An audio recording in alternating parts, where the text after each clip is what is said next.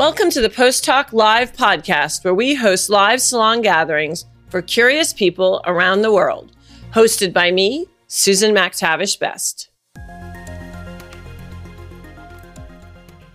Today, we are going to be speaking to Erica Solomon. She's an investigative reporter at the Financial Times, and she wrote an article this weekend in the paper that caught my eye and has been a topic that I've been wanting to talk about, and that is, how are drug dealers adapting to the new market as a result of the pandemic?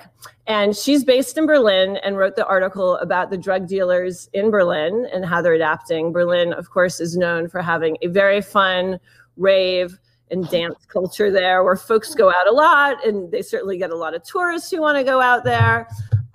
So I thought we would chat with her and she could tell us what's going on there. Has the rave moved to the living room, Erica? Yeah, actually underneath my apartment many days. Yeah, I actually live in this neighborhood that's kind of famous for its clubbing scene, and it's called Friedrichshain, and it's right next to, or actually it's the same neighborhood that hosts Berghain, which is kind of like the world famous techno club. Okay. Thankfully, I can never hear the parties there, but yeah. So I guess a lot of the people who live in the area are generally the type who go to these clubs a lot. And it's actually what gave me the idea for the story. I started noticing that as the lockdown got more and more strict, that like more and more of my young neighbors were playing music, and I would wake up at 9 a.m. to start my work-day, and there'd be like, dish, dish, dish. Right. What are people doing? And so, yeah, that was my inspiration, my lovely all-night raving neighbors. How did you go about doing the initial reporting? Did you ask friends, or how did that? Yeah, friends. I mean, basically, if you live in Berlin, you know people who are here to be in that scene. I mean, there are people who devote their lives to living in the partying scene of Berlin. So it wasn't actually that tricky to. I was actually surprised though at how So I used to live in Lebanon, and I wrote a lot about the cannabis industry there, and that took like a long time to get sort of people to be willing to talk to me or to find the right people. But I just asked friends who are in the partying scene, and I thought for sure it was going to be extremely difficult, but they were all extremely excited to talk about their business. Okay. And so friendly, actually, that my editor cut some of the things that I had written, because he was like, this just doesn't sound like drug dealers. So like one example is that one of the people I spoke to, who kind of likes to curate he has like what he calls like a curated customer base of like about 50 people, and it takes like a lot of recommendations and stuff to be one of his customers. And he like resume to get on his list. Yeah. And so he'll like, he'll come up with like what you should take for what kind of experience you want throughout the night or whatever. Okay. And when I asked him, I was like, so what's the biggest change for you now? Yeah. I thought it was going to be something business related. And he's like, I can't hug my customers anymore. Oh, wow. Okay. Yeah, which I was like, kind of thought he was joking. And then he was like, I mean, it's not just because like I like them. It's also because it's like good business to like hug people, so no one's suspicious of you when you're walking around. So is he using gloves now? How is he? So how is someone like this fellow or woman? How are they delivering the drugs to their clientele? So one thing that I learned is that they always, most of the serious dealers who are like making their own stuff or curating in this kind of sense, they've always used gloves because they don't want to have their fingerprints found. Okay. So they told me that they've been sending notes, like, so there are these different secret Telegram channels or sometimes WhatsApp channels where they keep in touch with their customer base. And this was something that was happening before Corona, but now, and they'll advertise on it. So like, they'll put out a list of like, here's our specials for the week or whatever. And then when I started like talking to people, and they were like showing me the ads that they were getting during Corona, there was like Corona specials, like Corona chocolate edibles, this kind of stuff. For the people who are afraid of like smoking, they don't want to hurt their lungs or whatever. Not a good time to be smoking, right? Yeah. Where was I? So then they also started putting up safety warnings. So they would say, like, just so you know, like, this is how we pack our drugs. We always use gloves for every single package. So they were like there was also this element of like really wanting to assure people that like the drugs were, were being safely handled. But I should mention this is like one part of the drug dealing world. This is like the curated part. This is for the people who are like intense, tripping, like they're doing like a combination of drugs, they're partiers, and they generally have money. There's also an element of drug dealing which you could find anywhere, including in Berlin, which is like out in the parks. It's usually run by gang mafia type crews. And these guys are, there's no kind of like sense of like, oh, we're trying to assure our customers, these are, but even those guys, I went out to some of the parks where, they're known to be hanging around to chat with some of them. And a lot of them had just chosen themselves to wear gloves and masks because they were worried about their own health. So yeah. And when you write, I think you wrote about the police were on one side of the park and the drug dealers were still on the other. So, but that's always the situation probably there. Yeah. The funny thing was that like, when I went to this park, it's famous. It's called Görlitzer Park, and it's famous as well for dealing. And you usually see the cops on one part of the park. But the funny thing was like even like the police, like they had all this equipment on, like they're trying to be very careful or whatever. And there was tons of them. I had never seen that many police, and I thought, oh, for sure I'm not going to find any dealers here today. And then I walked just to the other end of the park, and there was like packed, like 30, 40 of them. Yeah, it's crazy. Wow. Yeah. So, wow. So I guess because it's probably a little harder on the street folks, but maybe you spoke to them, the dealers in the park. But for the ones that are with a highly curated list of clientele, are the folks that are staying at home and buying drugs, the curated list folks, are they buying more and stockpiling? And are they buying different drugs than they might otherwise? Would things like cocaine be less popular now, and like pot, which I don't know whether it's legal or not in Berlin, but more popular? So are more drugs being sold? Is there stockpiling, and what are they buying? So I had expected that people's behaviors would be changing, that people would maybe, I had read a couple other articles in other places. I also spoke to a lot of trafficking experts as well to get kind of a perspective. Okay, yeah, I want to get to that too, about the supply chain. And so, but I was very curious as well, like, do people change their habits? But overall, what I was told is that no, but the thing that was really amazing was just the bulk that people were buying in. I mean, I spoke to this one woman who is like another one of these curated dealers just in different types of cannabis. And she told me that, her orders, she was able to raise her prices from 10 euros a gram to 30. And another dealer in like more like party drugs told me that, he had gotten the biggest order of his life in one like go, which was 1,500 euros. And basically almost all of his orders had almost doubled or tripled in a lot of cases. So, I mean, just people are, like this woman even said, like, people are panicking. They want to make sure that they have like their stockpile for however long they're going to be at home, and apparently party from home. Although actually, interestingly, they're not just partying at home. And unfortunately, there is a big problem with like secret parties. I've never been invited to any of them, but I've been made to understand that they do happen in like abandoned warehouses or even like Airbnbs and stuff. And they'll like set up like this elaborate network of lookouts for cops and stuff. And how do they do the inviting? Are they doing it like through secret Instagram? Secret Telegram, that kind of a thing. I mean, I suppose maybe some are using other apps, but the ones I had heard about were on Telegram. Okay. And the what you have to pay to get in is much higher than, I mean, Berlin is a relatively affordable city, but people were paying like, I heard one of the parties that I had learned about was like 40 euro a person. Some went up to 100, and this is a thing that usually costs you like 10 or 15. Yeah, those prices are never going to go down afterwards. Yeah. So yeah, those prices are going to stick there when people can go back out again, because why would they go back down, right? Maybe. Well, I don't know. And a lot of the clubs are really worried about their survival after this crisis. A lot of young Berliners see clubbing as like a cultural thing in Berlin, not just a fun thing. And the clubbing culture is quite different from other cities. Well, I mean, it's from the 20s too. It's from like Yeah. the Republic. I mean, it has a long history, 100-year history of these sort of underground parties there. Yeah, and so there is a lot of concern that some of these clubs won't make it after the economic crisis that everyone expects will hit the world after the corona pandemic. And so how is the supply chain affected? Right, so the supplies are, so most of like Morocco, for example, is like the biggest producer of cannabis. Does that go through Spain? Yeah, a lot of it will go through Spain. Lebanon, which is about usually considered the third biggest cannabis producer, and I think Afghanistan, obviously a lot of opium and cannabis as well comes from there.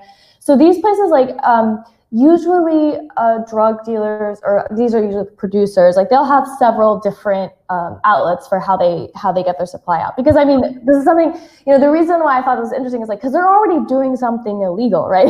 So it's not they're really used to adapting super quickly to different market conditions. A couple of years ago, I did a salon in San Francisco. A friend of mine at NPR was doing a series on where the most interesting technology is happening. And like, it probably isn't necessarily happening inside Google or Facebook, but probably with criminals and artists. And that was sort of my thinking of this, is that criminals are always like, they're so quick at adapting. Yeah, and so one of the experts that I spoke to, who's at Brookings Institute, and she actually said that she thinks that will be the long-term, the biggest impact of Corona on the drug dealing business. I should say the drug trafficking business, because already, especially like the big cartels and stuff in Latin America had been using a lot of drones. I hadn't realized this, but the problem they have with drones is that they can only go so far and they can only carry so much product. And they've also even used submarines. So I didn't know this, but they're called narco subs, and they like take stuff, underwater. And so she anticipated, one of the things is that obviously a lot of people are talking about whether legitimate businesses will also be doing the same thing, because delivery is obviously a fraught thing in a time of a pandemic. And so, she was anticipating that just as legal businesses are going to be accelerating their development of this type of artificial intelligence or automated drones and so on, that drug dealers are going to be doing the same. And so like they're going to suddenly see this as like an opportunity or like just being pressed into this direction. One thing that really will be affected is like a lot of it is obviously done on normal aircraft, like a commercial airline. That's most people expect that to be completely cut, and a lot of it is going to have to shift to ships and basically any type of legitimate trade that can still be going on now is where drug dealers are going to turn. Medical supplies would seem to be something that might be really big right now. Yeah, so I spoke to a trafficker in Lebanon who deals with hashish, and he was saying that he anticipated that medical supplies would become one. But I heard, I've also heard like cars. I don't know how much cars are going to be sold right now, but that's actually traditionally a very common way to hide drugs, is in like cars. You can just like pack them inside the sides of the doors and so on. I don't know, but I've heard. So anyway, so basically they're just going to be looking for any type of like legitimate outlet for trade that is being allowed to function now is going to probably be targeted by people who are trying to move drugs into, centers of commercial, wide scale use, like in the US or Europe. Did you look at anything on the dark web at all? So I didn't even know that drug dealing happened on the dark web, to be quite honest. But one of the dealers I guess you would expect, but one of the dealers that I spoke to told me that actually he thought that's another development that is going to really make adjusting to this pandemic different than it would have been previously. Because now what you can do, I think this is especially with cocaine, what you can do now is you can basically post large packages of cocaine from an unknown address to an unknown address, and this can all be arranged on the dark net. And so this is expected to be another way that dealers or traffickers will manage to adapt. I wonder if you could mail it and have a drone pick it up at the other end. Eventually, I'm sure. Right. This one expert I was talking to was saying that at some point, it could be delivered to your windowsill. So right. That's the future of drug dealing.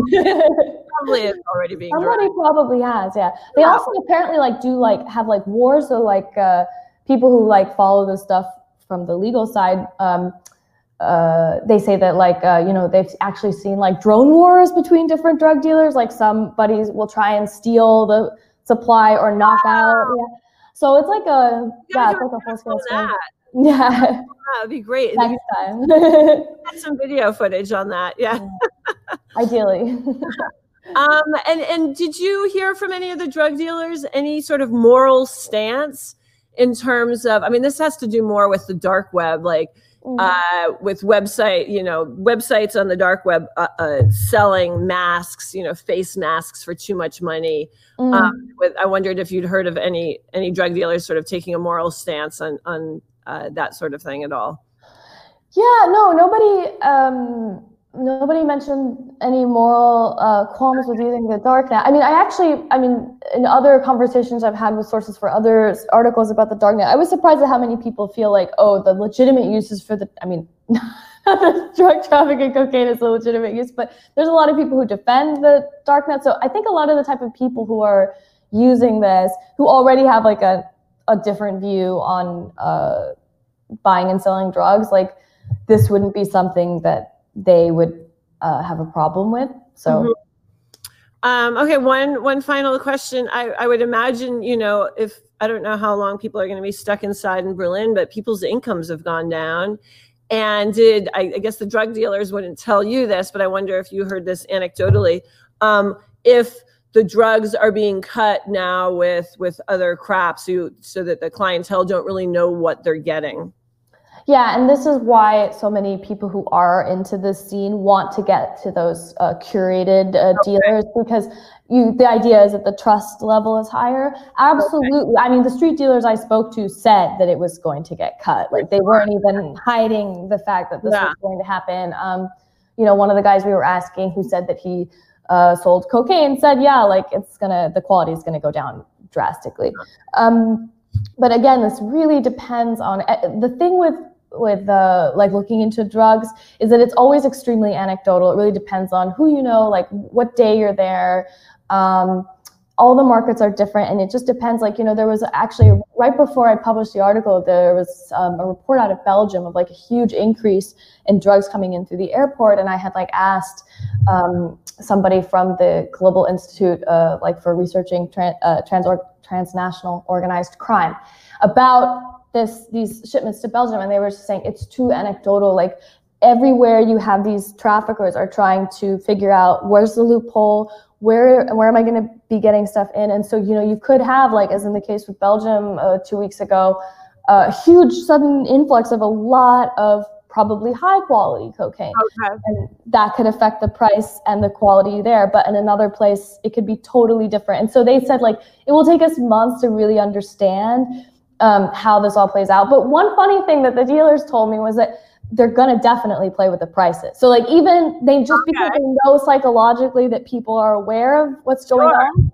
like why wouldn't you raise the price? So it's funny because the reports out of the UK, pardon me, I think over the last week or so, maybe 2 weeks ago, was that once people were, stuck at home, that actually the prices of the drugs really dropped. And I mean, now they're probably going up, but and the drug dealers are like cutting their prices in half because they were panicked that they were going to be left with too much. Oh, interesting. Yeah, I mean, most people here that I spoke to were culture there a little bit too. It's still a culture, but not in the way that it is in Berlin, of course. Yeah, I mean, most people were worried about supply cuts, and so like some people told me that they were planning to raise their prices because they were very concerned that their supplies would be affected for a long period of time, and others told me that well, I have my stockpile, I'm not going to change my prices, my loyalty customer base is more important to me. Again, totally anecdotal, totally depending on their business strategy basically, and what they think is going to carry them through longer. Well, thank you so much for talking to us. Have you seen any benefit in your personal life in terms of staying at home more? Anything cheery to tell us? More cooking, more time with a friend, more reading? I think I've been staying in touch with people more, because I'm American, but I live abroad, and so normally I'm too caught up in whatever it is that I'm doing. Sure. So now I've been taking advantage more of all the technology that we have to. Just yesterday, we had a surprise party for my uncle on Zoom, and so it's so much more in touch. Yeah. Okay. Well, thank you so much, Erica. Oh, no, it was a pleasure. So, Erica Solomon, investigative reporter at the Financial Times, talking about drug dealers and how they're adapting to the pandemic market. Thank you so much. Bye. Bye-bye. Thanks so much for listening to this episode of the Post Hoc Digital Salon with Susan McTavish Best. If you liked what you heard, please subscribe and leave us a great review. It really does make a difference. If you don't already, please make sure to follow us on social media. That's @McTavishBest on both Instagram and Twitter. Thanks for attending our digital salon.